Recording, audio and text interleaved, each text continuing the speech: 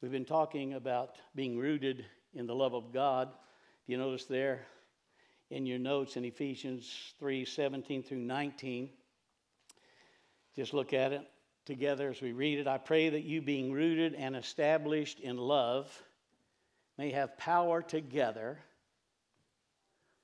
Notice love equals power. May have power together with all the Lord's holy people to grasp how wide and long and high and deep is the love of Christ. The writer's giving us a picture that when you tap into and you move into the living love of the Lord, there's no limit to it. He's an unlimited God.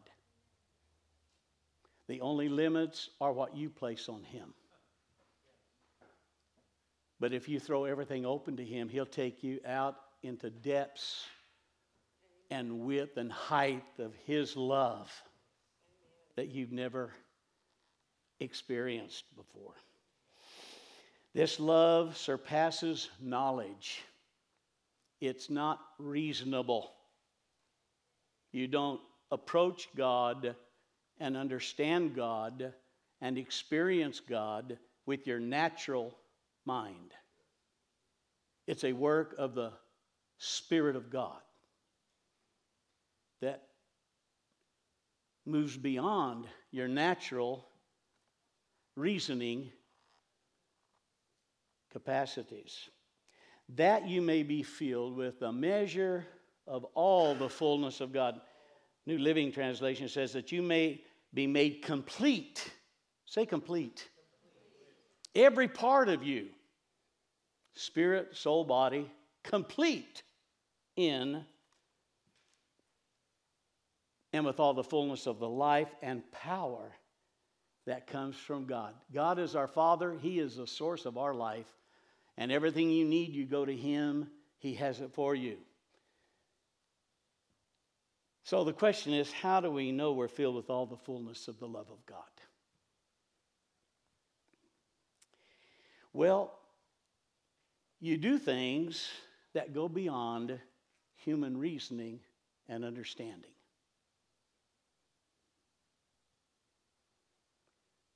God says, my ways are different than your ways. The reason people never experience God, they approach Him based upon their level of understanding, their level of thinking. You never get to God there. You have to open yourself up and allow Him to give you His mind and His wisdom and His revelation. And it's not reasonable. It's not understandable with the natural mind. You discern it with your spirit, and you agree with it with your spirit, and you understand it with your spirit that's inside of you. And it bypasses your natural mind. Because God is not a natural being, He is a supernatural, above and beyond the natural being. Matthew 5, chapters 5 and 7, Jesus takes us there in the Sermon on the Mount. And He tells us, be happy and glad when people mock you, persecute you, say all sorts of evil things about you. Be happy and glad when people come against you, mock you, defame you, post on Facebook all kinds of lies and deceiving things about you. Jump up and down and be glad. That's the picture. That's not reasonable. It's not reasonable. What do you mean? Love your enemies. Pray for those who persecute you. What? That woke you up, didn't it? What do you mean? Don't worry, for God will take care of you. Oh, worry is my faithful daily companion. I got to keep worry around. No. Don't worry. Don't judge, or you'll be judged by the same way you judge others. Can't be vindictive. You can't want to get back at people for what they do to you. I thank you for your healing grace on Pastor Johnny right now. I bless your healing. Be a wise builder by building your life on these teachings, these things that I have taught you, Jesus said. And what will be the outcome? You will stand and overcome whatever comes against you. So Jesus is saying that only those who are filled with the love of God, who can think outside the box, who can live outside the box, who can understand these unreasonable, unthinkable things that Jesus asks us to do, only those people are going to be able to stand and overcome whatever comes against them. Most people fall because they fight with their own natural strength and their own natural reasoning and understanding. Jesus said, no, come into me. I'll put my spirit in you. I will enable you through my strength to stand when everybody's come against you. To express love when someone judges you. When worry comes, cast it off with joy and levity and laughter. Because you know God, Lisa, this is for you, is taking care of you. Whew. Who can truly do these things? Only those that are filled with the love of God. I say it's time for the church to get filled again with the love of God. Because what's coming down the pike, if we don't have God, we will not stand and overcome. And because we have God, we can be a part of this great thing He is launching in this season, in this time, in this day. A fresh outpouring of His life and His love. Jesus said in John 14:15, if you love me, you will do as I command. See, love isn't just an empty profession. I'm a Christian. Loving Jesus isn't just repeating a little prayer or saying a little saying that gives the indication that you're now a child of God. It's having a heart that is so committed to Christ, you're now in the army. And soldiers, Roy, do what they're told. And we are to do what we're told. And then we see the greatness of God. You don't win the battle unless you obey the commanders.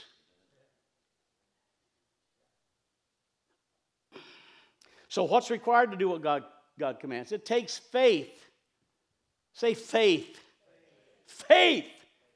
That means something has to carry you beyond yourself into God's realm.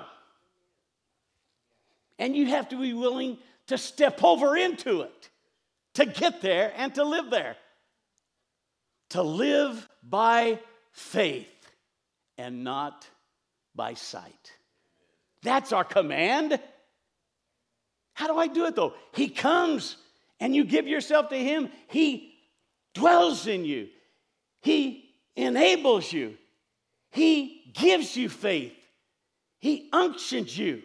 And you just step out there by faith and everything opens up to you that He has for you. The door is the door of faith. And faith is not reasonable. It's not understandable. And that's what I want to drive home with the help of God today. That this love of God has so much joy attached to it. But it only functions fully in God's realm. And you only get there by obeying the Lord and taking a step of faith. But when you do, you find it all opens up to you. And life becomes abundant as Jesus promised. Hebrews 11:6, it's impossible to please God without faith. What is faith? Faithful obedience. Say, faith equals obedience. Faith equals obedience. Obedience equals power. Say that with me. Obedience equals power. So faithful obedience produces the power of God, the life of God, the essence of God, the abundance of God, the ability of God to break right in upon your circumstance today that you're carrying around like a heavy ball and chain, and you don't know how you're going to do it. You don't know what you're going to do. You don't know how to break through. You don't know what to do with the situation. I want to tell you, you get Jesus in the middle of it. He knows what to do, and He can do it. Anyone who wants to come to Him must believe that God exists.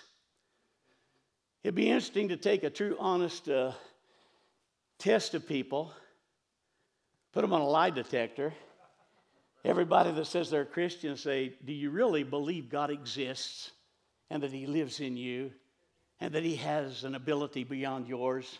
And He has a realm that you can live in that is unthinkable and unimaginable, that produces everything you could dream of. Do you really believe that? Probably very few would believe that. How do I know? Because of the way we live.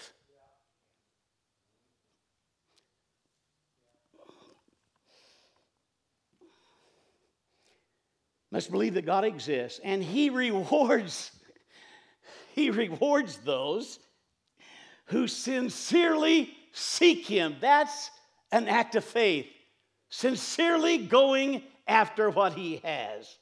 Intensely seeking what you personally desire and even demand of Him. There's an element to the word ask in the New Covenant in James 5:16 that says, if my word, my rhema, my life-giving word abides in you, and you abide in me, you can ask. That word ask is not, oh God, please. It's thank you, God, for doing it. It's a proclamation and a demand on the power of God that flows through the vine to produce fruit.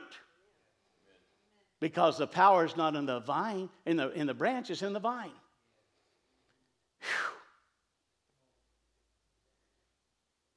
James said in James 2:26, faith without works, without acts of obedience, is dead. Why are we going here? Because I'm going to ask you at the end of this to obey God and step out by faith in even unthinkable and unreasonable ways you've never approached God before. But to go there with me and just see what can happen. Do I have any takers on that?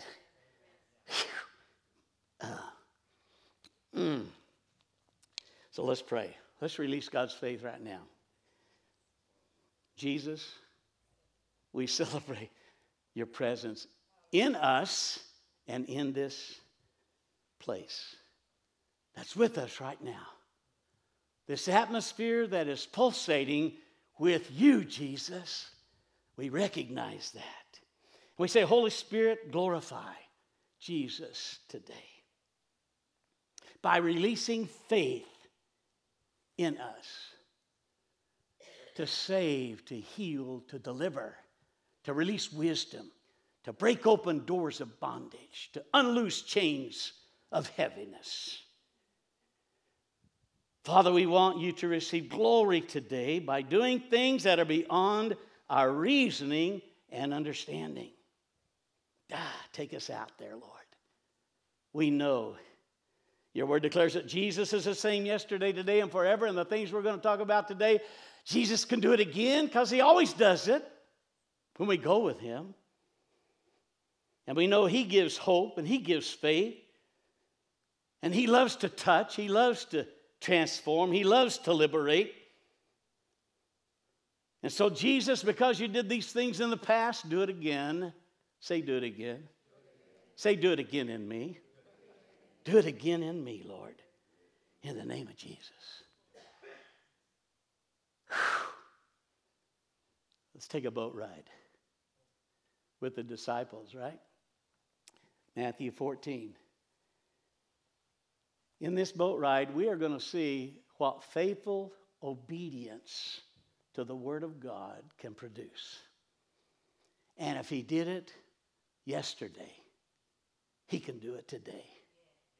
And if he does it today, he can do it, Julian, and your tomorrows. Because he's the same God. We change, but he never changes. So all we have to do when we're changing, get back into him and go with him. Not walk away from him. He told me a few years ago, son, you're walking afar off from me. Oh, God, that broke my heart. But I needed to hear it, Jeff, because it forced me right back into him. Oh, God, forgive me. And he engaged me again and filled me with his life, his love again. Okay, help me, Lord. Jesus, here we go. Jesus insisted that his disciples get back into the boat and cross to the other side of the lake. And while he sent the people home, he had just fed the 5,000, fed the multitude, sent the disciples out across the lake. He went up to the mountain, it says, to pray by himself. Night fell while he was alone there. Meanwhile, the disciples were in trouble. Far away, they were fighting the storm that had risen, the strong winds that had risen. And when he saw the disciples walking on the water, he came to them walking on the water. And they were terrified. Up until this time in recorded biblical history, nobody had ever walked on the water. It was new. It was unthinkable. It was unimaginable. It was different. It wasn't normal. But here's Jesus in the midst of something new and unthinkable and unimaginable. And he created that very moment for the disciples. And when the disciples saw him, they were terrified in their fear, and they cried out, "It's a ghost!" But Jesus spoke to them at once. Don't be afraid. Take courage. I'm here. It's me. The I am is among you. Then Peter called out, "Lord, if it's really you, tell me to come to you." Walking on the water, Jesus said, "Come." Who could be so audacious? Who could be so bold in their faith? Who could even dream and imagine they could walk on the water to Jesus? Peter did. Because when Christ showed up, faith sprang up in the heart of Peter. And he said, "Let me come. I want to experience you that way too, Lord." And Jesus said, "Come." So Peter went over the side of the boat and walked on the water toward Jesus. But then he took his focus off of Jesus, and he saw the winds and the waves, and he became terrified, began to sink. But even when he looked away from the Lord, we would say even when he sinned, when he didn't do what God wanted him to do, when he got sidetracked by the things of this world rather than staying focused on Jesus, and he began to sink, even in that moment, the love of God reached out to him. As he said, "Save me," the Lord touched him and took hold of him and raised him up and walked back together to the boat. Jesus said, "Have you so little faith, Peter? Have you so little faith, Peter? Why did you doubt me?" This is an encounter that Peter had with Jesus that in many ways set the platform for his life ultimately. Because down the road, he was going to be up against things and experience things that only God could get him out of. He was going to be in prison. They're going to kill him. But angels showed up and opened the door supernaturally and let him go. Now, is that reasonable? Is that thinkable? No. But he had touched the realm of Christ by his faith. He had experienced something by the Holy Spirit that let him know, no matter what the natural circumstances look like, there is a place where God functions, and he can come to me in the midst of my sinking moment and lift me again. And he did. He delivered him. And that happened over and over until it was time for him to go. So they get back in the boat, and here's the disciples. You really are the Son of God. Now, they had seen him feed multitudes. They had listened to him teach. They had seen all kinds of things. But in this faith-filled moment, they saw the Lord in a dimension that they had never seen him before. They didn't understand how that could be Jesus, but it was. And it so impacted them, it brought the revelation that he truly was the Messiah, the Son of God. Whew. Here's a point. You come to know God personally, not just by what he says to you, but what he does in you. Christianity is a verb religion. It's an experiential journey. It's not a verb. We're not just downloading natural knowledge. We're being drawn by an act of faith in this context of involvement with Christ out into what he has for us so we can experience him. And you never know him till you experience him. You don't know him here, you know him here.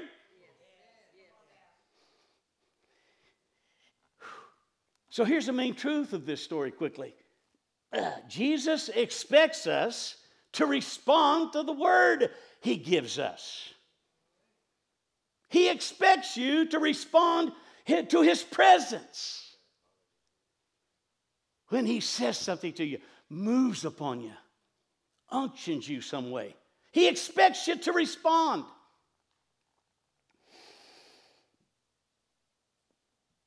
And Jesus likes it when we ask things of him.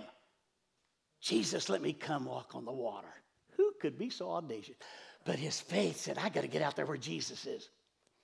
I'm tired of this realm of the boat and the sea. I want to go out there and walk over it. I want to rise above my circumstance. I'm not going to continue to wrestle with it. I'm going to go beyond it and above it. So Jesus, I want you to take me out there beyond where I'm at. Jesus expects us to walk with faith when he gives us an invitation to come and participate with him in what he's doing. You know what's happening in this outbreak? God's inviting people in America to get out of the boat and walk out into this new thing he wants to do and bring new life to you, new hope to you, new strength to you, new provision to you, and whatever you desire of him. When you delight in the Lord, he will give you the desires of your heart. That's the Bible. How do I delight in the Lord? By obeying him. Whew. In this story, when Jesus shows up, they say, it's a ghost. What does that mean? Point. Jesus loves to come to you in ways that you may not be used to. In fact, I'm bold enough to say, as his representative, standing before you in the name that's above every name, he will not come to you in normal ways. He's not normal, he's supernatural. So if you're trying to engage him in your normal paradigm, forget it. You have what you have, that's it. He's beyond your paradigm, your way of thinking, your last experience. There's more. And he comes to you in ways to entice you, to stimulate you, to strike faith in you, to say, wow, I want that.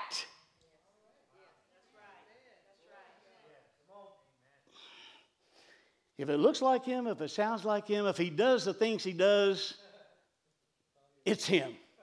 No matter what it may look like, if people after the encounter are saved from their sins, that's Jesus, because he's Savior. If people are healed of their diseases after their encounter with Jesus, that's the Lord, because he's the healer, the Rapha.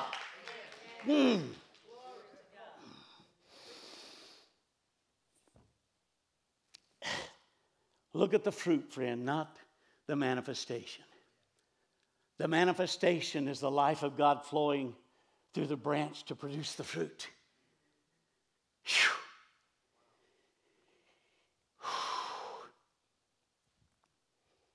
In major revival movements of the past, and America has had many of them, God has consistently in every revival done things that we understand God does. And we expect them. They're normal in the sense that they're a repeat of what He always does. He always, in every movement, saves people out of their sin. He always changes lives, puts marriages back together. He always heals bodies and delivers from oppression. He always does that. And when He moves, you can expect that, because that's what He does. Those are understandable, consistent things He does. But there are always new things too. Say new things. Say, I want something new. You just made a prophecy that I believe God will fulfill if it came out of your heart. He does things that appear new because, number one, we've never seen them before. Or we've never personally experienced them before, so they're new to me. But they're not new to God. And they're not new to His heart and His activity and His purposes and His plans. They're just new to the season I'm in. But if it's new, and I feel with love for Him, and He invites me into the new thing, out of the boat I go.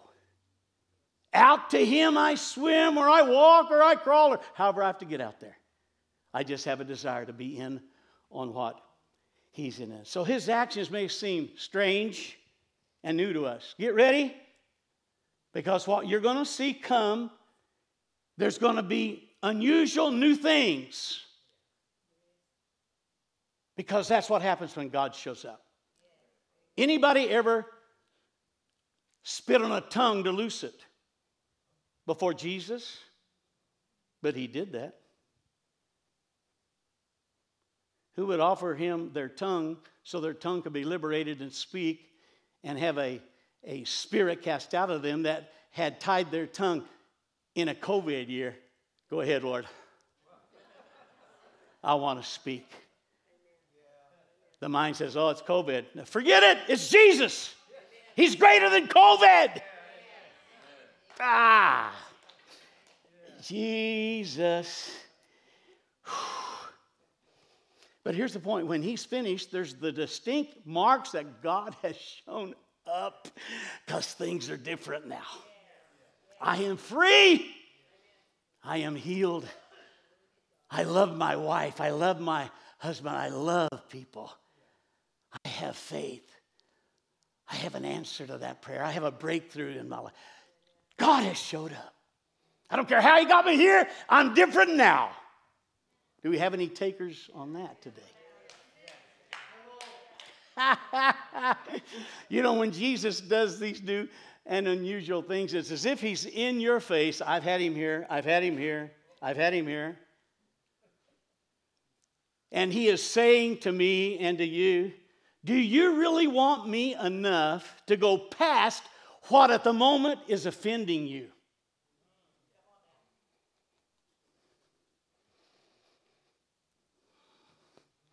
Because the Bible says He is a stumbling stone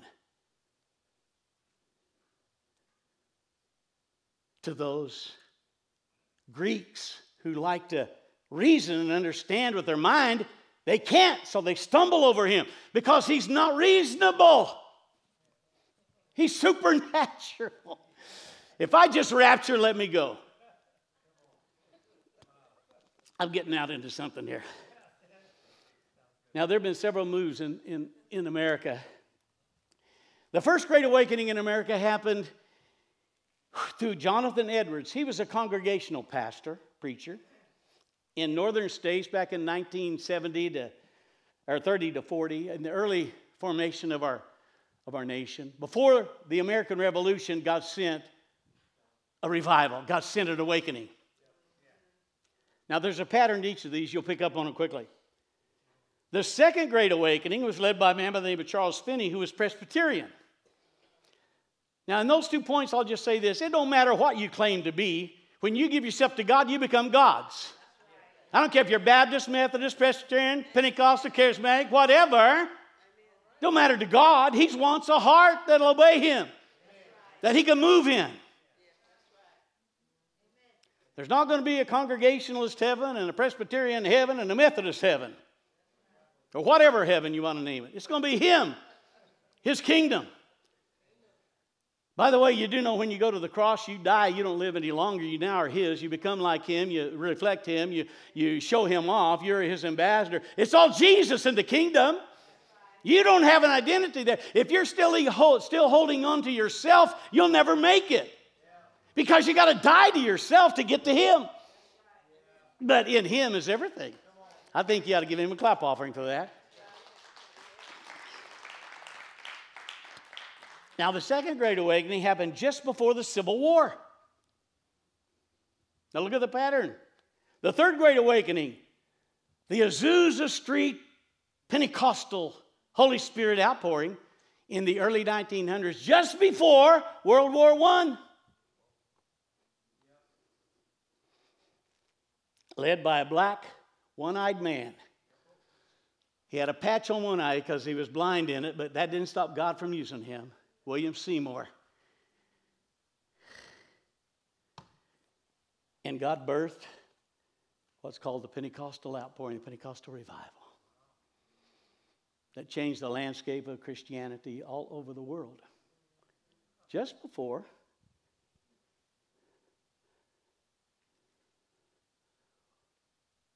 World War I. I'm a little ahead of myself, I think, aren't I? Then came what's called the latter rain movement. God began to release signs and wonders and miracles. Tent evangelists running everywhere, pitching tents, calling people out, getting people saved, and manifesting the power of God to heal, deliver, and set free. I was there as a kid. My dad took me to everyone he could find. Jack Cole, Oral Roberts, A. Allen, it doesn't matter. I saw people get out of wheelchairs. I saw people get up off of cancer beds. I saw it as a kid with my own eyes. The outpouring of the Spirit, the latter rain movement, the creating again of the gifts of the Spirit in the church and releasing the Holy Spirit in ways that nobody had ever seen, through people nobody ever knew. Just after World War II, that's when that happened. Then came the Jesus movement.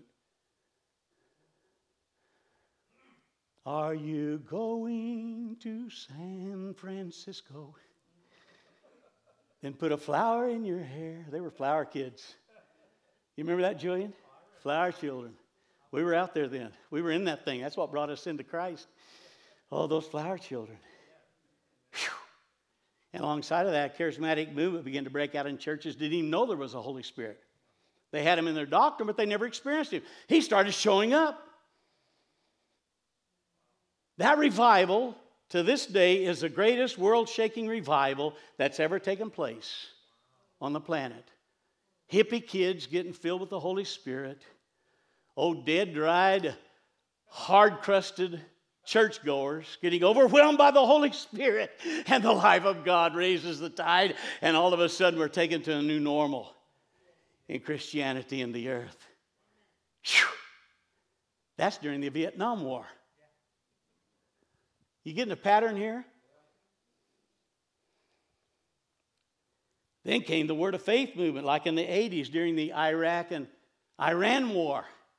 People began to go back and look at the Bible and say, why don't we believe this? This is the Word of God.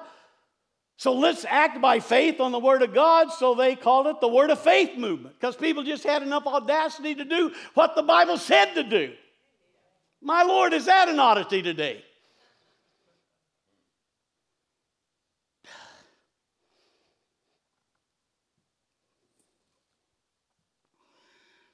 And then the Toronto outpouring, the Brownsville outpouring.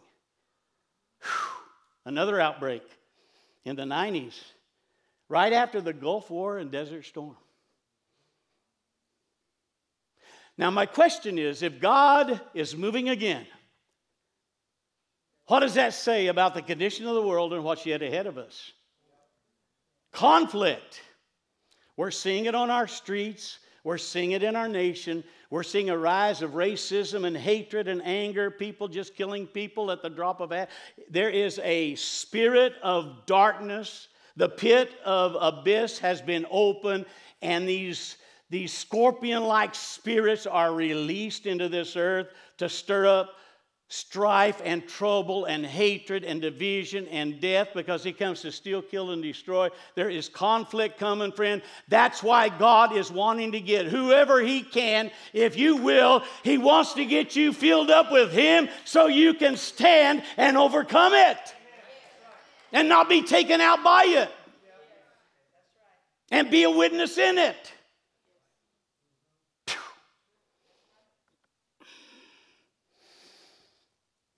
And this last move, or this next move, or this current move, started on a football field on a Monday night when a player dropped dead before the world.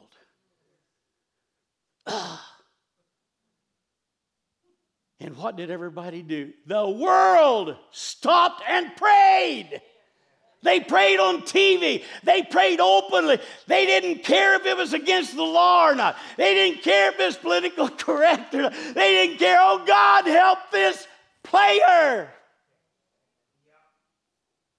There's a point when we need God more than any restriction can put on us, and we don't care what they say. We don't care what they try to hold us captive. We're going for God because we got to have him resurrect something. And he raised that player up.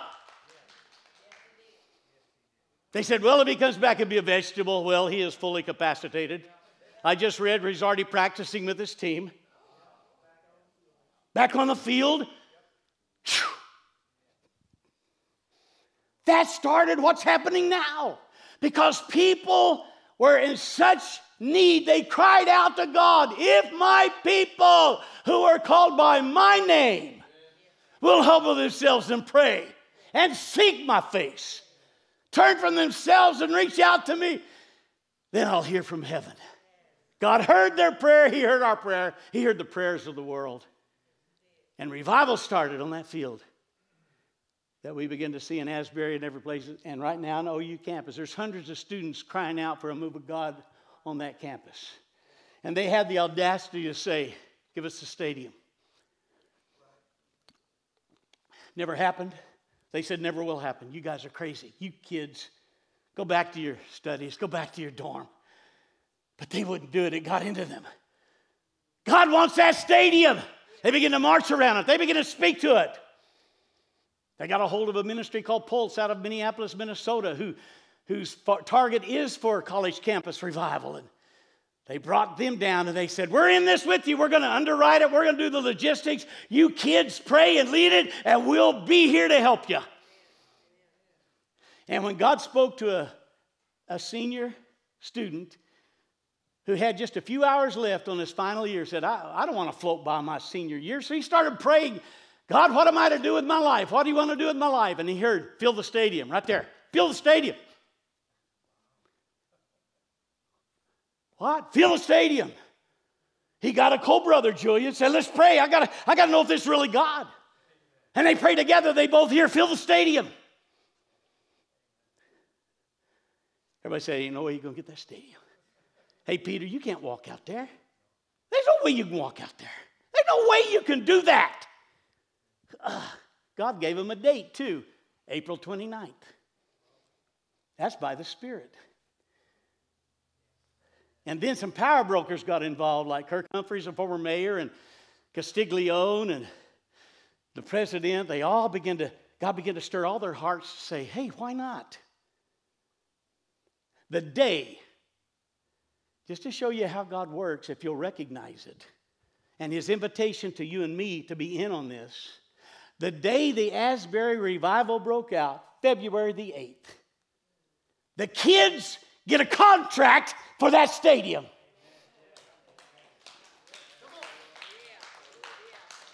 And the only date they had available was April the 29th. The weekend before, they're having the spring football game. And that was the only date they had that stadium available.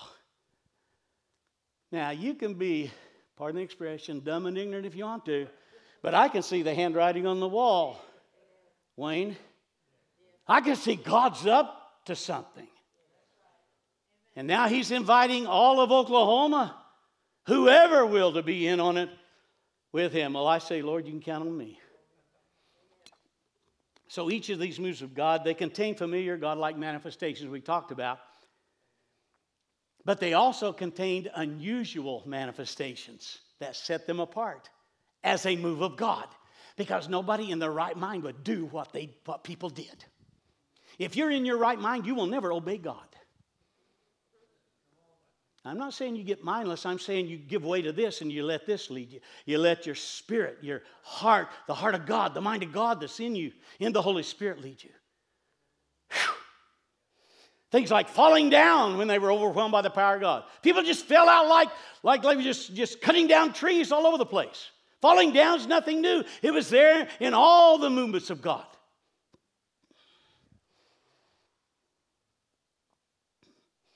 I found out sometimes if God can... Do you know why sometimes at night? Because you're not conscious, you're in your subconscious now. Because your conscious mind is inactive, hopefully sleeping. I didn't sleep much last night, so I was still active a little bit. But I was trying to get into a spirit mind. Anyway, I won't go there. Except when you're asleep, do you know your body renews itself when you're sleeping? It rejuvenates itself. Do you know if you don't get sleep, you're going to die prematurely? Because your body needs to rejuvenate itself through rest. Do you know when you're asleep, God can give you visions, dreams. He can implant and impart and impregnate you with His will, that when you wake up, you have this idea and this revelation that this has to happen. He can do more when a person's laid out on the floor, if they'll just let Him, than they can ever do trying to reason it out and fight it out here. People get up off the floor and their marriages are put back together and their bodies are healed, all kinds of things. So don't mock that. That's a way God moves on people. Shaking and quaking. There's a whole group called the Quakers now. Where'd they get that name? They shaked and they quaked. But it changed their life. If He wants to shake me a little bit to change me, shake me real good, God. Because the life I'm living is hell. And frustrating. And empty. Shake me, God. Whew. Speaking out in unusual languages called tongues. The Bible calls them tongues of angels. Speaking mysteries out of your spirit to God. Your spirit man has a voice just like your natural man. God wants to release your spirit voice so you can pray out of your heart, beyond your mind, into everything God has for you. Because the Spirit knows the mind and will of God. And when you can pray into it, you can get it and possess it. Well, that's a whole other teaching. And then people begin to interpret tongues. They begin to give prophecies back. This is what that's saying. This is what that means. Where'd that come from? The supernatural realm of God. The supernatural spirit inside of a person. They spoke out what the Spirit was showing and telling them. Words of knowledge. William Branham, one of the great evangelists of that latter rain movement, God so moved on him, people would walk up to get prayed for, and he would say, your name is Mary Sue. You live in Lexington, Oklahoma. You have a house on 295 on 1st Street in Lexington, Oklahoma. You've had this problem. You got this situation. He would read their mail without ever meeting them. Where'd that come from? That realm. God's realm. Why? Because he had God in him. He had the Spirit of God in him. And God could tell him what he needed to say to that person. He said, Branham, if you can ignite faith in their heart, I'll heal every one of them. And he ignited faith in their heart by telling them secrets that only they knew. And that put faith in them. Then he would say, do you believe God heals you? They said, yes, you're healed in the name of Jesus. And miracles happened.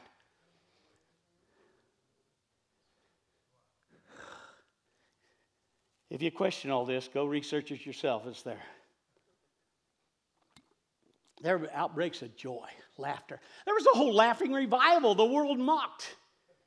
But if you understand, laughter is a great medicine. You can heal yourself laughing. The Bible says so.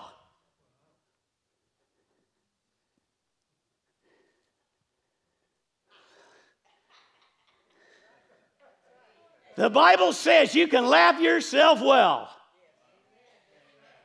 A merry heart does good like medicine. Come on, friend, get out of your old starchy dead self. Let's get out there in the joyful winds of God and laugh ourselves healthy. You can laugh your marriage back together. You can laugh yourself through that problem you're facing tomorrow at your work. How would things change if you went there laughing about it instead of crying over it?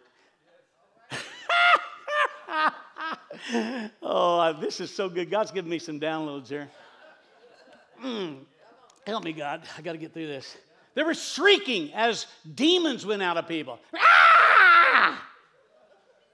Most people run from that, but if you know what's happening, you say, come out! More, Lord! Shriek, get out, you foul thing! When you know the ways of God, you participate with Him in them. You don't run from them. You get in on it. The natural man doesn't, but we're not natural. We're supernatural too, because we have His life and His Spirit in us as Christians. So we don't think like everybody else. We think like God with the mind of Christ. By the way, I know all things. I have the mind of Christ. That's what the Bible says. So whatever I need, I go to Him and He can give revelation. He can give downloads. He can give me wisdom on how to deal with anything and everything. There is no weapon formed against you that can prosper because you have the mind of Christ and the ability of God in you as a believer. But you have to know it, and then you have to access it, and then you have to go out there where He tells you to go and do what He shows you to do. And if He says go to your job laughing in the morning, I dare you to go.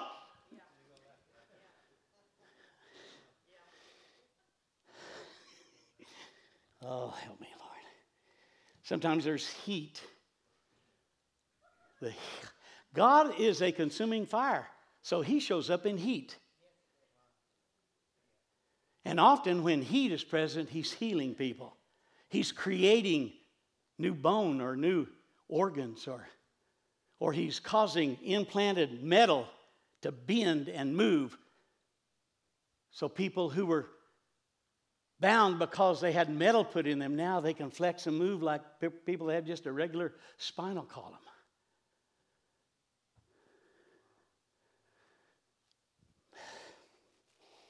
Visions and dreams. You know, the greatest revival in the world today is in Iran. Get a hold of this. And accompanying Afghanistan. Muslim countries. And it's against the law to preach Jesus there. They'll kill you if you show up preaching Jesus on the streets. So He bypasses limited man who says, we don't want God here. By the way, God's everywhere present. David said, if I go to hell, you're there. If I go to heaven, you're there. He's everywhere. He's omnipresent, right? So He's preaching through visions and dreams. They having dreams and visions. And He says, I'm Jesus Christ. And He imparts His love to them. Then there's these leaders of these groups, they show up and they say, I met Jesus last night. And they're bringing all of their students into Christianity through visions and dreams. In a place where it's against the gospel to speak the name of Jesus. And then they risk their life to say, I met Jesus last night. There's a story of one of them. They were so radically against his testimony, they pulled him out in the streets and threw gasoline on him and lit the fire. But it did not touch his body. And when the fire was gone, he stood there totally preaching the gospel. Read about it. It's documented. It's documented. I'm not telling you a story. I'm telling you the truth of what God's doing and how God works. Because He wants us at New Life in on it. But we can't get it staying where we are. The point is God shows up in unusual ways. And when He does, He brings transformation and change into people's lives. He says, my thoughts are not your thoughts, and they're way beyond finding out. So although God's ways may be an insult to your natural mind, if you look at the results, then these unusual and unreachable ways of God bring glorious transformation. You rejoice in it. I don't care if he shakes me. When I get up, if I'm changed, change me. God, shake me till I'm changed. I dare somebody that knows you to pray that prayer over you. Because there's somebody that knows you need to change somewhere in your life. God, shake them today. Uh-oh. Well, I got to get on. Jesus said, be afraid, take courage, I'm here. You see, Jesus doesn't show up to scare us. He shows up to build faith in us. He doesn't show up to get in our face and put us down. He shows up to get in our heart and lift us up out of our circumstances into what he has for us. And it's unusual often when he does. But the results are glorious. Hallelujah. So as the Holy Spirit moves upon you here in a moment, I'm going to encourage you to cooperate with him. I'm going to encourage you to go on out with God to see what he will do. If you like things the way they are, you want to live a copacetic life, you want to stay in the moldy grubs, you want to stay under oppression, you want to stay in weakness, you want to stay in confusion, then don't do anything. But if you want what he has for you, I dare you to move with God and see what he does. Peter said, Lord, if it's you, let me come. So Peter stepped out of the boat to go to Jesus. He didn't walk on the water. He walked on a word. Come. If God says it, he'll do it. If he promised it, he'll bring it to pass. So if you dare to step out on what he says to you or shows you in a moment, he'll accomplish what he has for you. You know, history's proven for every one sea walker, there's 11 anchor huggers. So who are you? Is the optimum question. But if you, like Peter, are so desperate to want what God has for you and to cooperate with him however he wants to bring it, even if it means letting him do something he's never done before in your life, wonderful, glorious, amazing things happen. You'll be worshiping God one day, and all of a sudden, it's like a dam breaks inside of you, and you begin to spout out and pour out these words you never spoke in this language you never uttered. And there is a release into a realm that's all around you. You just didn't know it was there until you penetrated it by releasing it and moving into it. And supernatural tongues come out of you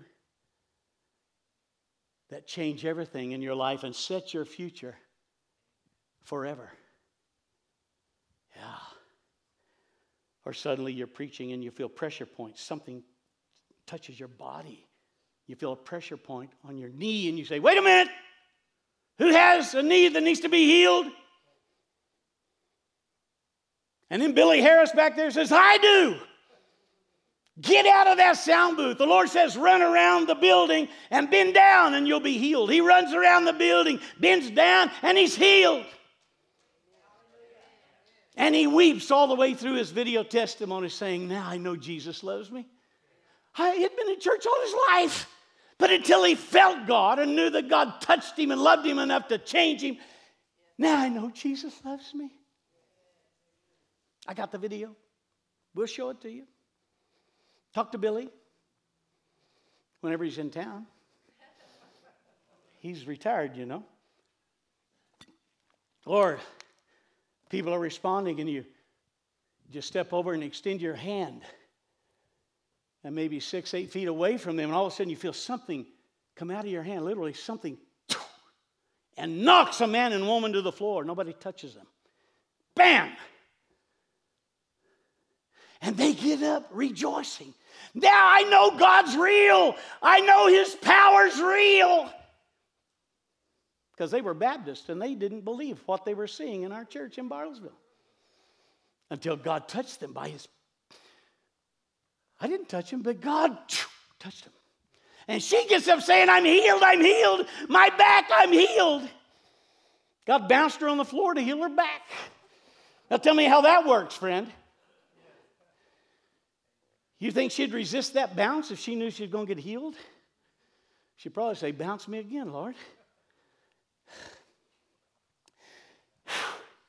Or you finish preaching, and this is so cool up here in the north part of the city. You finish preaching, and you step down before a young man, 20, in his early 20s, standing on the front row. Not responding, others are responding. God was doing so. He's just standing there like a, God, you ain't going to do nothing to me.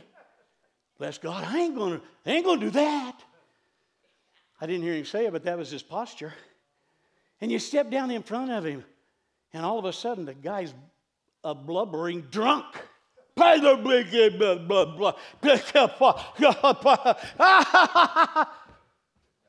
Like you'd showed up in a bar at midnight and people are stumbling out after having too much to drink. All of a sudden, instantly, he's drunk in the Spirit of God. And then you find out all week he had been mocking the power of God he had seen on TV, saying, that ain't real, that ain't real, that ain't real. But God showed up and showed him it's real. Who can explain that? I can't. I was there. I was involved. I can't explain it. Or you see with your spiritual eye a foot. So, all right, stop. I'm talking about in the middle of service. How many knows God can interrupt if he wants to? How many know some we program him out some of the time? Maybe a lot of the time. I saw a foot. Stop. Who needs healing in their feet? Right down here, Chuck. God says if you need healing in your feet, stand up, stomp your foot hard on the floor 3 times and be healed. He does it, and he starts rejoicing. Because for 20 years, he hurt his feet while he was in the Navy, and he had constant pain in his feet. All of a sudden, by just doing what God told him to do, as unreasonable as it sounded, God healed his feet, and he was totally... I got a video testimony if you want to see it. I'm telling you stuff that's fact. Or you get a dream.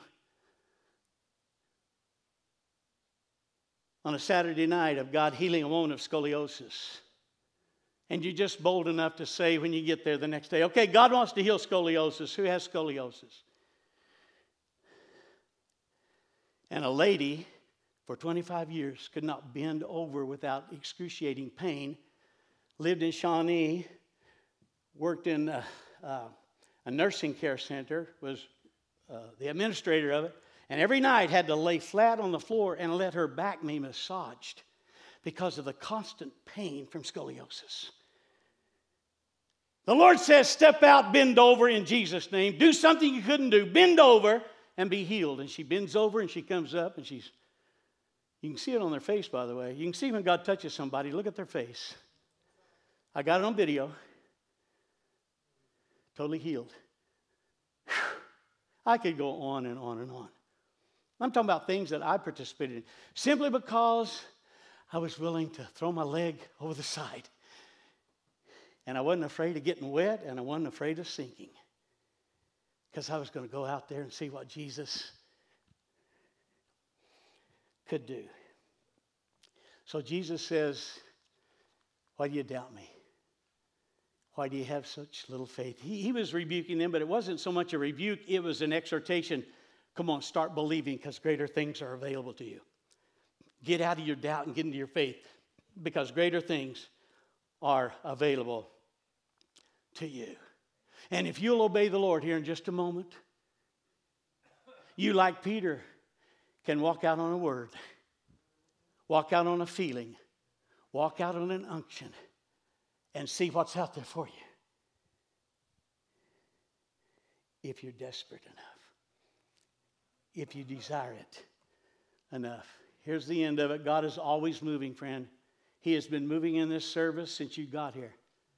He moves about your life even when you don't know it. But if you will recognize it and learn how to recognize his ways, you have such great abundance awaiting on you. But he's moving, always moving by his Spirit, often in ways you can't understand, and it's not reasonable, but that's okay. It's the realm of God. It's not me. If I function where I am, I only get what I can get. But if I go to him, I can get what he has. But when you see him moving, or you feel or sense in your own spirit or your body that he's doing something, even something unusual, you can ask of him, Lord, what are you saying? What are you doing? Or you can even be so bold as start asking him what you want of him. When he's moving, he's ready to respond to your desires. God never rebukes heartfelt faith. He does rebuke doubt, but he never rebukes somebody who out of their heart is trying to obey him. He's pleased with that. And he meets you in the midst of your faith. So in a moment, I'm going to ask you to stand. I'm going to ask you to close your eyes. I'm going to ask you to just sort of hold your hands like this. We're just going to invite the Holy Spirit to come, begin to move on you or in you and talk to you. And as he moves, then you can say, Lord, would you touch me? I want your power today. I want your joy. I need your peace, Lord. Lord, would you heal my ears so I can hear, or my eyes so I can see? Just start asking him what you want him to do. And allow the Holy Spirit to move in you and on you and through you to accomplish that. Lord, I want to experience your presence like I've never experienced it before. I want you to renew me, Lord. I'm so tired of the life I'm in. Touch me with your power, Lord. Whatever you desire, ask it of him. And let's see what he'll do. Do I know what he'll do? No. But I know he's going to do something if you want him to. So as we do this, I want you to play. We're not going to have any music because it's not about music. It's about you paying close attention to your body and your spirit. And being aware of something different that's happening. Something maybe unusual that's happening. And then participate with it. And just start letting the Lord. Maybe he shows you what he's doing. And you start reaching out, thanking him for it. Or you have this desire, Lord, I sense your presence. Lord, would you do this for me? Lord, I need you. And just lay it out there. Now, those that are standing and those that are participating, if you start tearing up, if tears or crying begins to come on you, I want you to come forward. I want you to come forward. If you feel like maybe your hands are going to sleep, there's a tingling or maybe some electrical things happening while we're in this posture of His presence, I want you to come forward. If you feel warmth or heat, I want you to come forward. If you feel the heaviness, called the kabod, the heaviness of God, where you just feel like you weigh 1,000 pounds and it's hard to stand up, I want you to come forward.